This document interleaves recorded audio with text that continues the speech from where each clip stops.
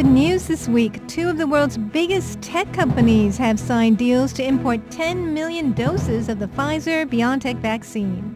Indoor venues are opening up this week in Taiwan. Leslie and Stash check out the situation at a local gym and movie theater. A bit later on, Andrew tells us how the latest outbreak has impacted politics. There have been some big shifts in political party support. And we're going to bring you a look at Taiwan's Olympic athletes in #Taiwan with Leslie Liao. This is Taiwan Insider.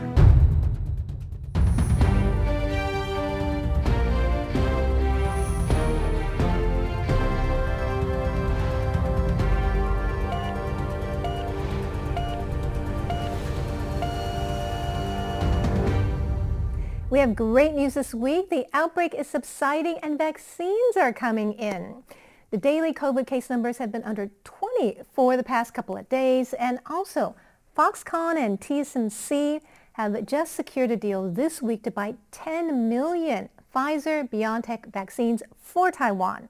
Let's take a look at how that happened. Wearing a visor and a mask, Foxconn founder Terry Guo meets with President Tsai Ing-wen in June to discuss plans for a vaccine donation to Taiwan. A month later, and it seems those plans are coming to fruition. Foxconn and semiconductor giant TSMC said on Sunday that they've signed deals for a total of 10 million BioNTech vaccine doses. BioNTech CEO Ur Shahin said in a statement on Monday, "It has always been our goal to provide access to a well-tolerated and effective vaccine for as many people as possible worldwide. BioNTech is glad to be able to also supply the Taiwanese people with vaccines manufactured in the European Union." And details of the price per dose have also come to light. Reports say Taiwan's TTY Biopharm company was offered $31 to $32 last year, while Taiwan's health ministry discussed a price of $45 per dose. Foxconn and TSMC, however, say they've reached a deal for $30, plus an extra $3 per dose for storage fees. For 5 million doses, that means each company will pay $165 million. The vaccine doses will have special labels to differentiate them from the BioNTech vaccines produced in China. That's in order to meet Taiwan government demands. Now, we just have to sit and wait. It will take 6 to 8 weeks to get the doses ready, so they should arrive via DHL in September or October. The German manufacturers are handling delivery, so they shouldn't need a plane from Taiwan.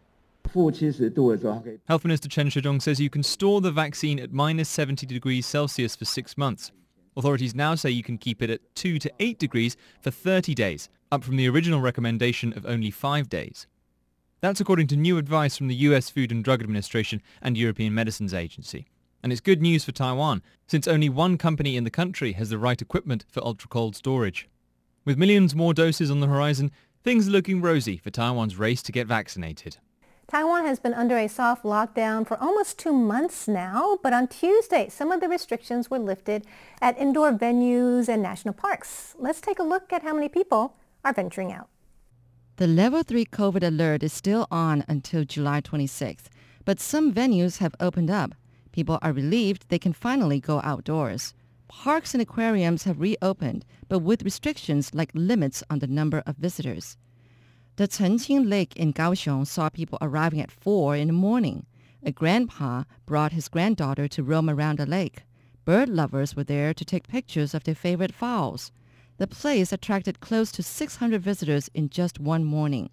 That's just a fourth of the usual crowd before the pandemic. The 375 hectares of land around the lake is big enough for nature lovers to enjoy themselves and observe social distancing. Indoor venues haven't seen many visitors, though. Kaohsiung's National Science and Technology Museum only saw 8 visitors on the first day it reopened. The same empty site was seen at Pingdong's National Museum of Marine Biology and Aquarium, which saw less than a tenth of the usual crowds prior to the pandemic. The outbreak is declining, but it may take a while before people feel safe about venturing to indoor tourist sites.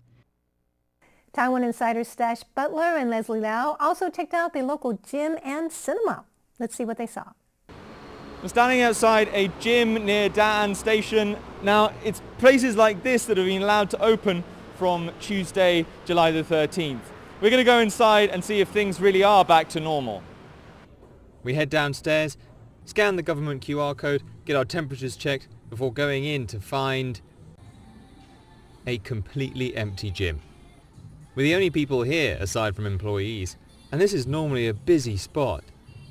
The receptionist tells me I should wear a mask and disinfect equipment after using it, and only 20 people are allowed in at a time. There's certainly no risk of us crossing that limit. I decide to go for a jog on the treadmill. It's not very enjoyable.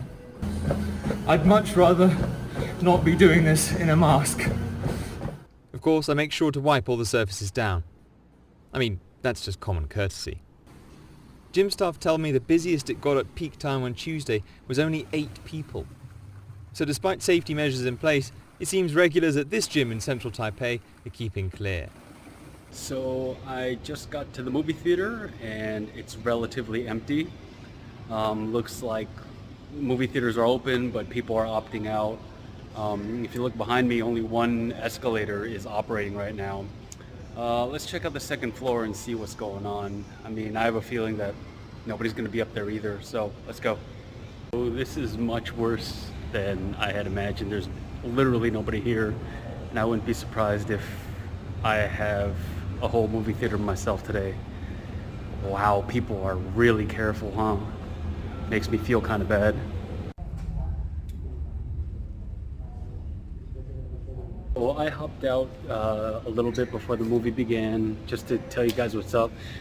Just because having a camera or any kind of recording behavior in a movie theater is just bad juju. So we were let into the theater and there's, I'd venture to say, less than 40 people. And only every other seat is open in the movie theater, so you have a lot of space. A lot more people showed up than I expected, so there's that. Otherwise, I was kind of afraid to watch a movie all by myself in a big empty movie theater. Next up on Taiwan Explained, Andrew Ryan tells us how the recent outbreak has affected political preferences in Taiwan.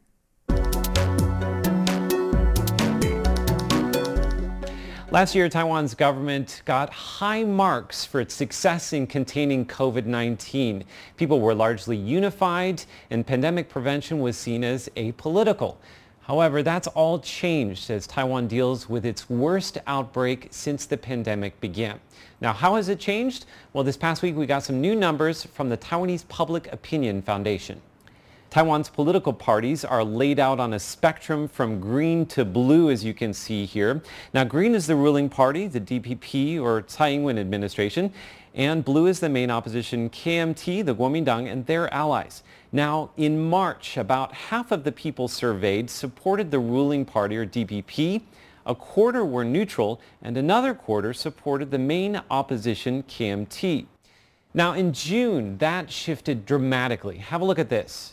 Erosion of support for the ruling party, they lost 15%.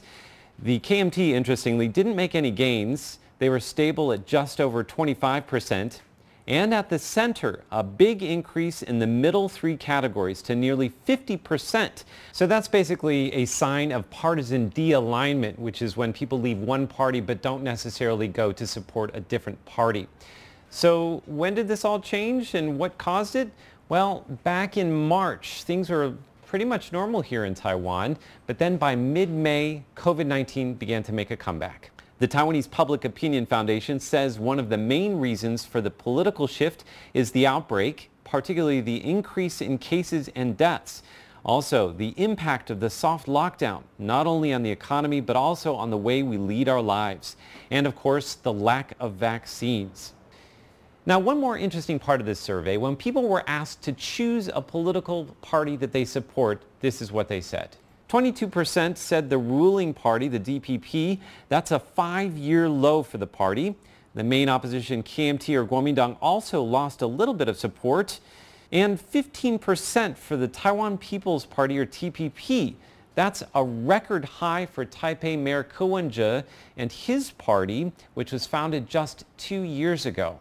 But that may have eroded since late June due to his handling of the COVID outbreak in Taipei. But the most telling statistic is nearly a third of the people surveyed chose no party at all. So there you have it. That's a quick look at how the handling of the current outbreak has impacted politics here in Taiwan. Up next, #Taiwan. Guess what's happening next week?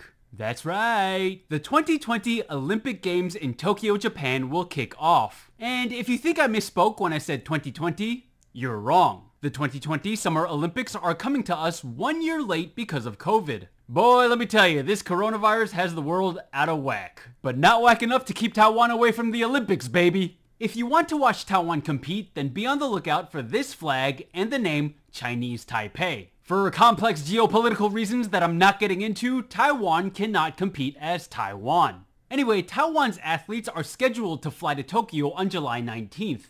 Taiwan is sending 66 athletes to compete in 18 categories. Among them are two sports that Taiwan will participate in for the first time ever: karate and canoeing. If you're curious, the other 16 categories are shooting, track and field, archery, swimming, gymnastics, table tennis, boxing, rowing, equestrian sports, weightlifting, judo, tennis, badminton, taekwondo, cycling, and golf. Earlier this week, President Tsai attended a ceremony where she presented Taiwan's Olympic team with the country's Olympic flag and wished athletes and coaches good luck in their respective categories. The gist of her speech was, go kick some butt. But President Tsai also knows that kicking butt don't mean a thing if you can't do it in style. That's why she shared a picture on Instagram showing off Taiwan's Olympic athlete gear. The Chinese Taipei Olympic Committee Facebook page has also been getting people in the mood for the games. They're introducing Taiwanese athletes almost daily,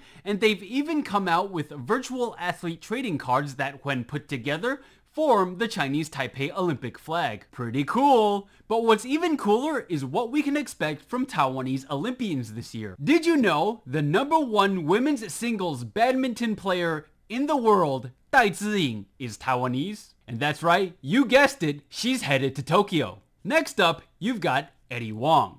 He's a swimmer, and last year he broke a world record for the 200-meter butterfly stroke. And then you have Ding Huatian, who a year and a half ago invented her own officially recognized gymnastics move at the age of 17. Four-time weightlifting world champion Guo Xingchun will also be representing Taiwan. 2019 World Boxing Championship bantamweight gold medalist Ling Yuting is competing as well. Then there's also 2019 Archery World Championship gold medalist Lei Qianying aiming for gold. You have Wen Ziyun, who's making history simply by showing up to the Olympics. She's the first athlete ever to compete for Taiwan in the category of karate at the Olympics. Like I said, Taiwan is sending 66 athletes to the Olympics, and so far I've only mentioned 7 of them, each with impressive accomplishments in their respective sports. I could sit here all day and go over all of the Taiwanese Olympians with you, but I think I've given you enough reason and hype to follow Taiwan at the Olympics this year.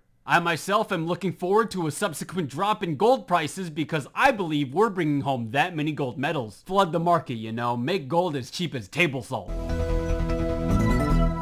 Before we leave you today, let's take a look at some of the other news stories on our radar. Taiwan has opened up COVID-19 vaccinations to all adult residents. As of this week, residents 18 and older can register on the government's vaccination platform. You can also let authorities know if you prefer the AstraZeneca or Moderna vaccine or are okay with both. Once doses become available, you'll get a text message letting you know that you can make an appointment. Japan has donated a third batch of COVID-19 vaccines to Taiwan. This latest shipment of 1 million doses brings the total number of doses Japan has donated to Taiwan up to 3.37 million. The shipment is arriving on Thursday, the same day as 2 other shipments of nearly 1 million doses that Taiwan has purchased. In other vaccine news, Taiwanese Buddhist organization, the Tzu Chi Foundation, struck a deal with the government last Friday to represent Taiwan in negotiations to secure 5 million doses of the Pfizer-BioNTech COVID-19 vaccine. But the government says that it will be the last agreement of its kind to purchase the Pfizer-BioNTech vaccine. This effectively shoots down a plan by the opposition KMT to bring in an additional 5 million doses in conjunction with 4 county governments that the party controls. Baseball is back on. Fans and cheerleaders will be absent from stadiums, but the games are back on as of Tuesday, ending a 2-month hiatus brought about by COVID-19. Okay, final question today. What sport do you think you could win a gold medal in at the Olympics?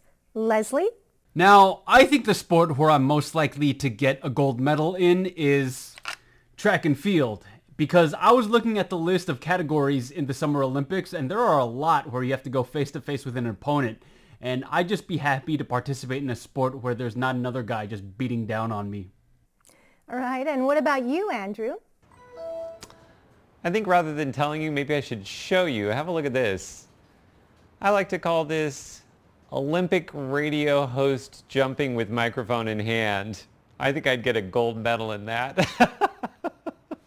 Nice picture. And Stash? Well, I've always said that if sleeping were an Olympic sport, I would definitely win a gold medal. You pretty much set me down in any bed, let me sleep, I can knock out 12 hours, absolutely no problem. I could do that too. I could also get a gold medal for decluttering for my cat. All you have to do is clear the counters and throw half your stuff away. Thanks for tuning in to Taiwan Insider. I am Natalie So. And I'm Andrew Ryan. We're doing a great job, Taiwan. Let's keep up the good work and see if we can get those cases down to 0. And I'm Leslie Liao. See you next week, guys. I'm Stash Butler, and I'll see you next week. Be sure to follow us on social media and leave a comment below. We would love to hear from you. You're awesome, Taiwan. Thanks for tuning in. See you next week.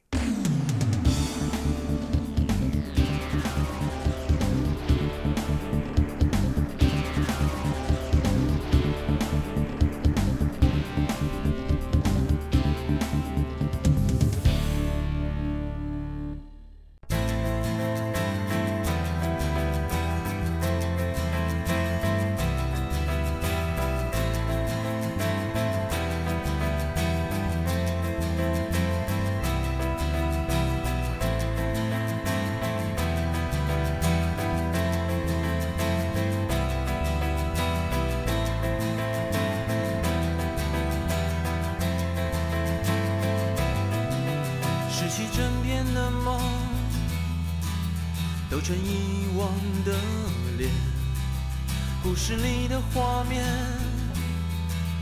灰色的甜美，搜集你的气味，装填空荡的夜，镜子前的世界，扭曲的回线。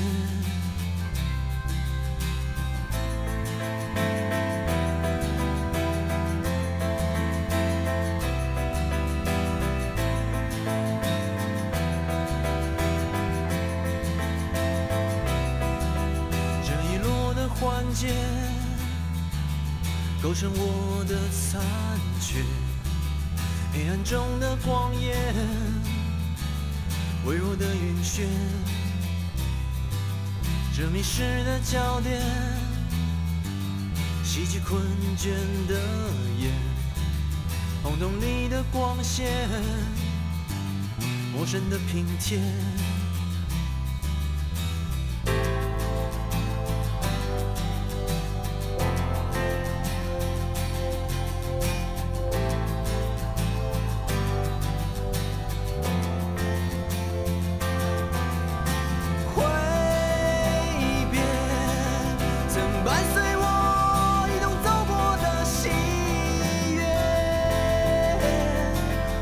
将投身在远处冰冷的深渊，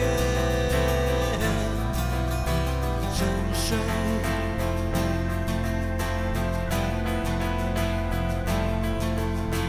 挥别曾拥抱我年轻岁月的海恋，我将攀附在北方古老的世界。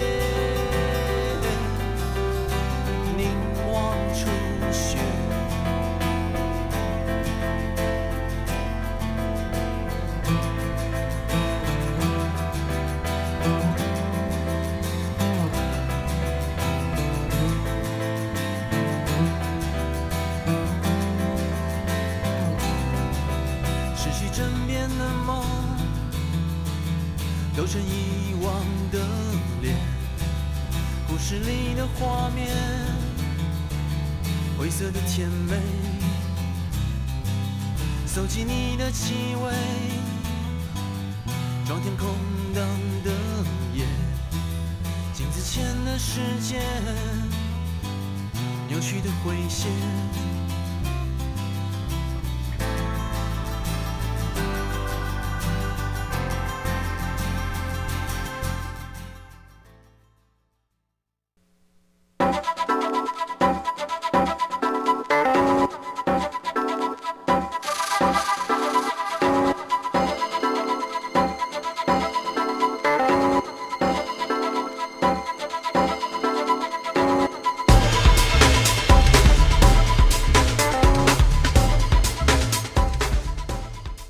Taiwan Today with Natalie So. Japan's Deputy Prime Minister Taro Aso said that it would defend Taiwan in the case of a Chinese attack. Now, how does this affect the military balance across the Taiwan Strait? And would this help deter an attack from China? Well, today I speak with one of Taiwan's top defense and wargaming experts, Professor Alexander Huang of Danjiang University's Graduate Institute of International Affairs and Strategic Studies. Professor Huang, thanks so much for speaking with me today. It's good to be back in the program. Yes, and well, I think this is kind of big news that Japan has been coming out. A lot of their top officials have been saying that they would defend Taiwan. Why do you think that they are beginning to talk like this? I think Japan has always maintained a quite focus on the situation surrounding Taiwan, because Taiwan is in the way of all Japan's sea lanes of communication for Japan's maritime-based imports, no matter it's crude oil or technical parts, goods, and supply line. It is very important for Japan to make sure that the surrounding area near Taiwan will not be disturbed. That has been known for a long time. However, the recent more assertive actions by the People's Liberation Army of the People's Republic had raised the eyebrow and alert in Japan that China might take military actions against Taiwan, and that will definitely disturb Japan's economic supply line. So I believe that's how Japan as a whole, that given more emphasis on the security of Taiwan. But for his remarks on defending Taiwan, I would rather look at it from the angle that Japan urged the United States would focus more on Taiwan and would help Taiwan to defend itself. I do not believe that that remark would imply that Japan will use its self-defense force to be involved in any military conflict across the Taiwan Strait. Oh, really? Because there are some news reports saying that, you know, a Chinese attack Taiwan would be a threat to Japan's security as well. So they could consider using their military forces to get involved. You don't think that's the case? When I look at the text and readout, I would rather believe that the Deputy Minister of Defense in Japan was trying to convince the United States to give more focus on the security of Taiwan. And he urged the theme that Taiwan must be defended, but not necessarily implied that Japan will join the American forces to have a direct military engagement against the People's Liberation Army from China. So the reason why he said that is because of two requirements. The first one is the alliance requirement.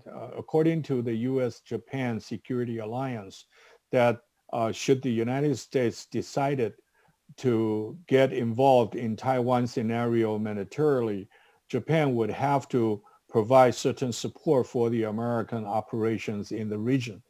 But on the other hand, Japan is seriously confined by its constitution. The Article 9 of Japanese Constitution defined that Japan has no rights to initiate a war or participated in offensive military operations. So the self-defense force of Japan can only conduct defensive operations to protect Japan only. So with these two factors weigh in, I would say that the deputy minister was trying to raise the public awareness, remind the United States that Taiwan is very important to Japan, and Japan will do its part under the condition of the Constitution to provide support for the American operations in the region. So you're saying that it's trying to tell the U.S. to help defend Taiwan. But, we also see that there have been some reports saying that if China attacked Taiwan, this actually would be a threat to Japan's national security. So in that case, they could also help defend Taiwan. Do you see Japan perhaps taking that kind of a move? Of course, invasion on Taiwan by China would definitely threaten the Japanese national security as well as its sea lanes of communication. But that does not necessarily involve Japanese force in the direct exchange of fire with the Chinese armed forces. The reason why is that Japan has a very conservative past, and the political and social fabric has not come to the stage to support a Japanese offensive actions outside of Japan. For that particular reason, that the Japanese, after many years of efforts by former Minister Shinzo Abe, that Japan can only participate under the name of Security Alliance to provide American forces logistic and other intelligence information support, but not necessarily get involved in war fighting. So why do you think Japan is coming out at this time? Do you think that the threat of a Chinese attack is greater than ever before and that they're getting nervous about this as well? Yeah, of course. We know that in Japanese politics, there is a very wide spectrum. The deputy minister and the minister of defense in Japan currently are considered the far right of the spectrum. They had always promoted the idea that Japan needs to be a normal country, and Japan needs to change its self-defense forces to national forces or rebuild their military capability. But, that kind of voice does not represent that the entire Japanese Diet or Congress would support such kind of idea. And the number two is that Japan has been very cautious whenever they saw American changing their policy. So they would not like to be left behind. When they saw that the United States is now promoting a closer security collaboration with Taiwan, so they jump out. They do not want to be left behind. They wanted to show their support of our American policy. Based on, decades of observation, we need to understand that Japan has not yet to become a normal country. It relies heavily on the American protection. And so whenever the United States got a policy change or a security arrangement, Japan would jump to the front and to show their flag and support of American policy direction. I'm speaking with Professor Alexander Huang, a top wargaming and defense expert here in Taiwan, a professor at Danjiang University's Graduate Institute of International Affairs and Strategic Studies. We are talking about recent statements from top Japanese officials saying that they should defend Taiwan. Next, I ask him if he thinks these statements will help deter an attack by China on Taiwan. なろあなろあないやなよやya o Idini kemai baiwana kanatar tu lengau. The sound of the Puyuma tribe on Radio Taiwan International.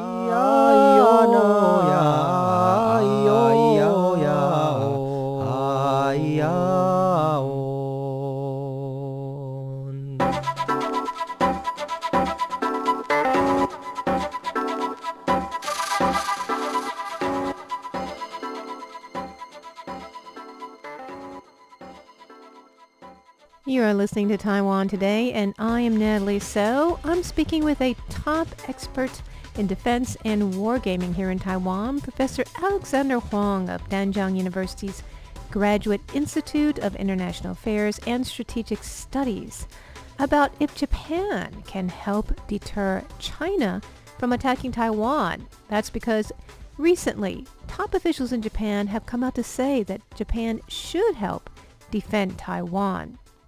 Professor Huang tells me if he thinks that this will be a deterrent for China. The short answer is no. No? I do not believe that Beijing would be deterred by the language that from a deputy minister of defense in Japan. But if we zoom out to look at a wider and stronger U.S.-Japan security alliance vis-a-vis the Chinese assertiveness, I would say that these kind of verbal expression would give a high alert to the people and war planners in Beijing, and would probably prompt even a higher nationalism within China. It may not bring anything good to the situation that has been already very tense in the Taiwan Strait. It might show some kind of policy direction, but it may not be helpful for the security and the stability in the region. I would say that if Japan can do more and speak less, that would be much better. Well, what do you think would deter China from attacking Taiwan? I think to deter, I would use the word prevent. To prevent a Chinese intention is much more important to deter a Chinese action. To deter Chinese action is based on Taiwan's own ability to defend itself. It's based on the U.S.-Taiwan security cooperation. It depends on how soon and how fast that the United States can modernize its current forces in the Indo-Pacific region. And it also depends on how the Americans are working with their regional allies to form a even more stronger alliance and sending the correct signal to the policy decision makers in Beijing. I think that's a coalition of all efforts are the only way to deter a Chinese decision to use force against Taiwan.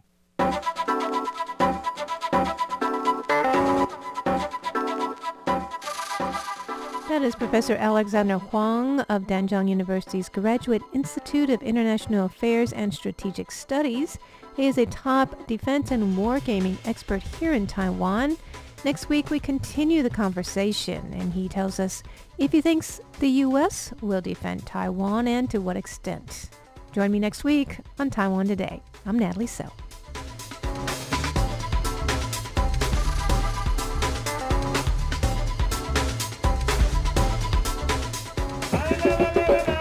From a bar mitzvah at the Wailing Wall in Jerusalem to a temple procession in Taipei, the people of our world are passionate about their beliefs. Are you listening? Tune in to the sounds of your world on Radio Taiwan International. For all your science and tech news, it's Stash Butler with The Download.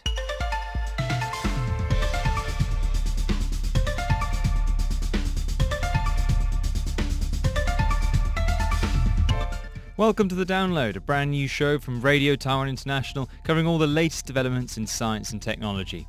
I'm your host, Dash Butler, and I'll be taking you through everything you need to know. Today, I continue my conversation with Jiao Guo, the founder of Taiwan Digital Diplomacy Association. She tells me how she's bringing Taiwan and India closer together with tea and what it takes to put on a social media campaign. All that coming up on The Download.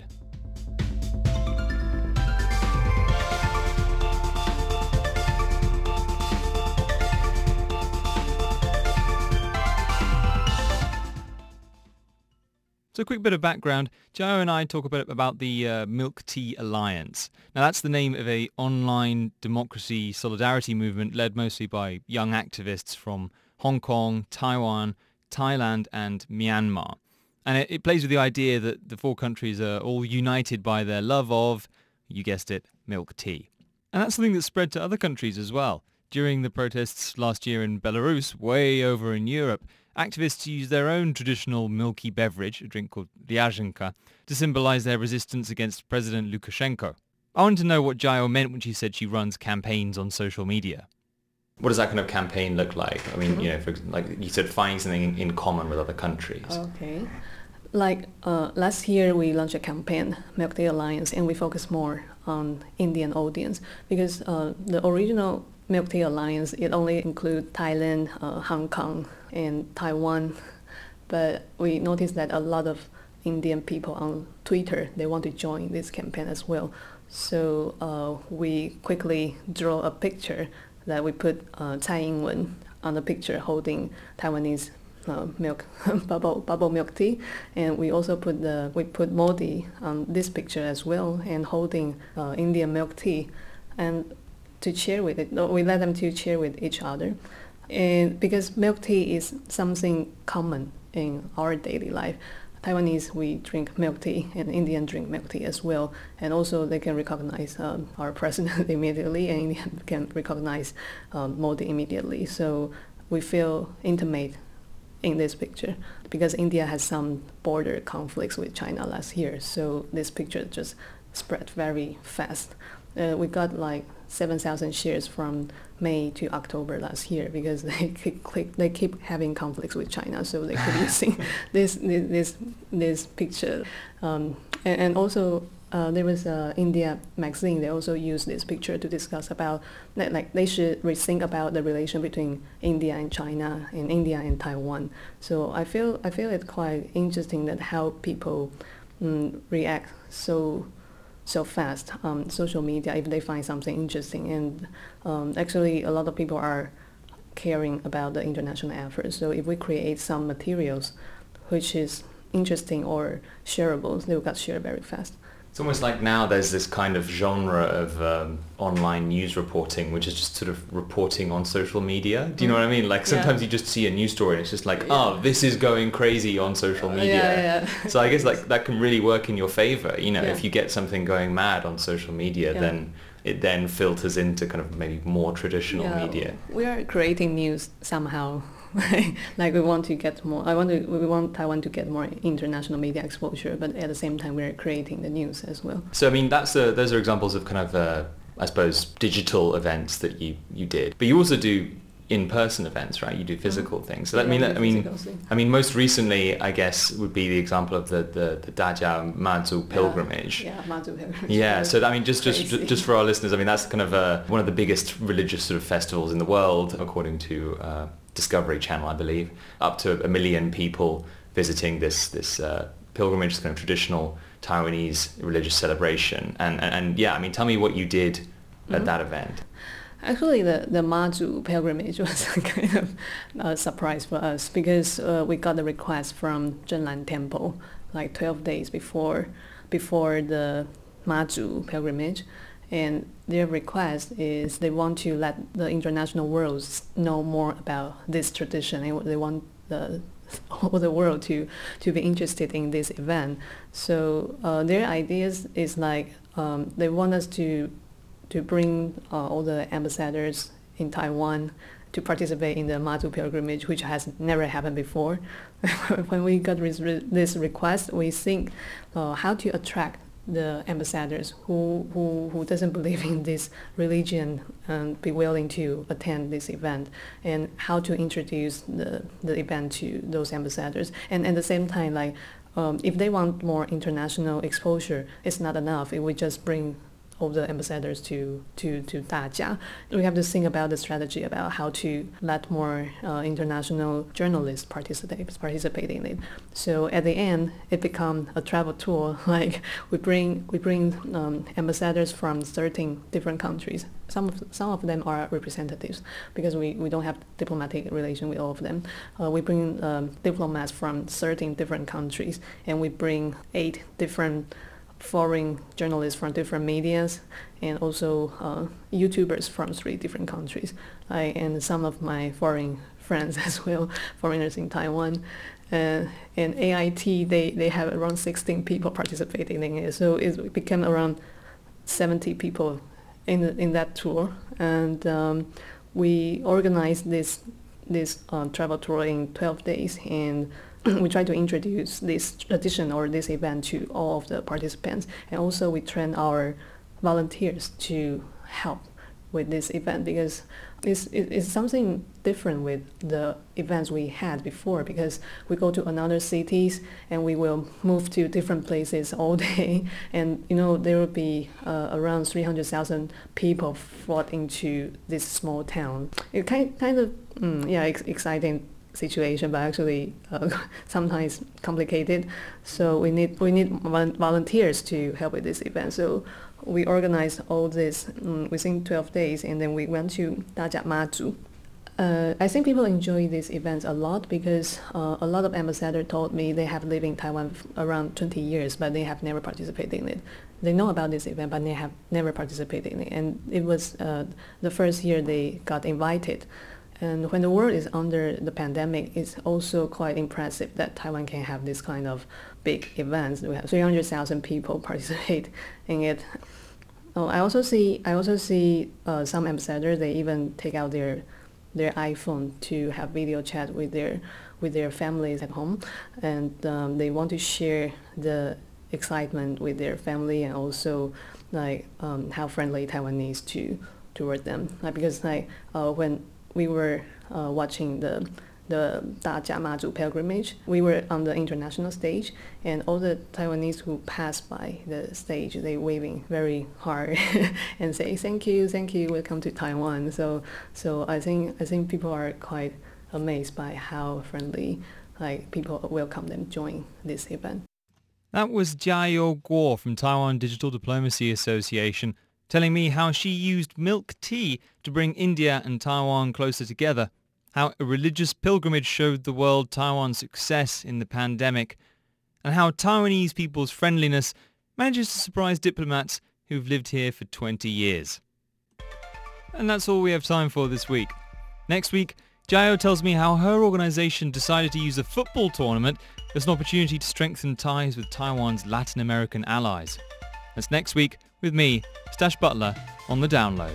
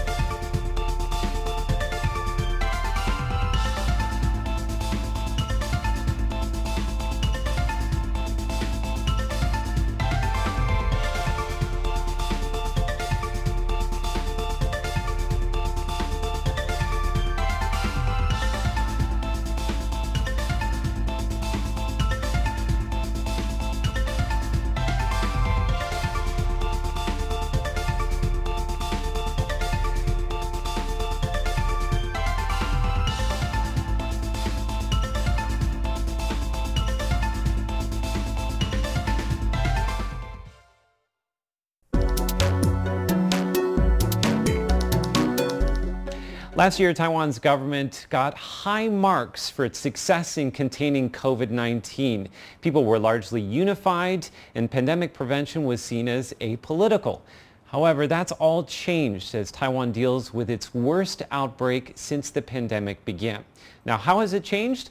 Well, this past week we got some new numbers from the Taiwanese Public Opinion Foundation. Taiwan's political parties are laid out on a spectrum from green to blue, as you can see here.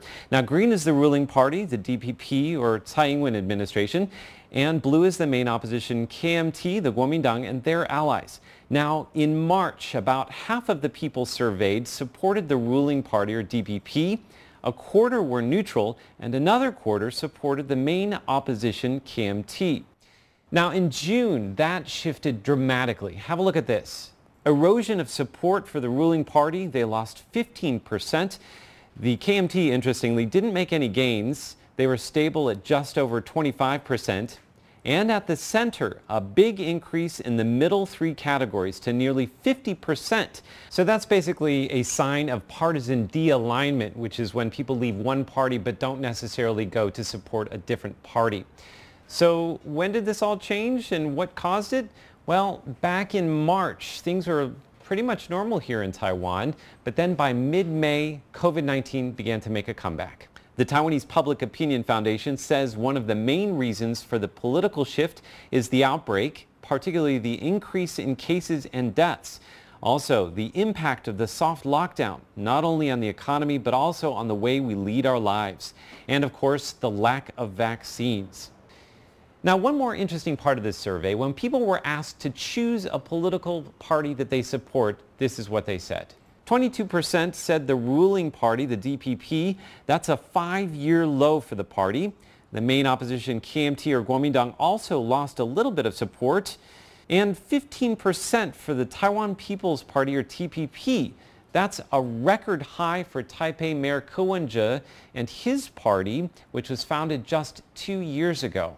But that may have eroded since late June due to his handling of the COVID outbreak in Taipei. But the most telling statistic is nearly a third of the people surveyed chose no party at all. So there you have it. That's a quick look at how the handling of the current outbreak has impacted politics here in Taiwan.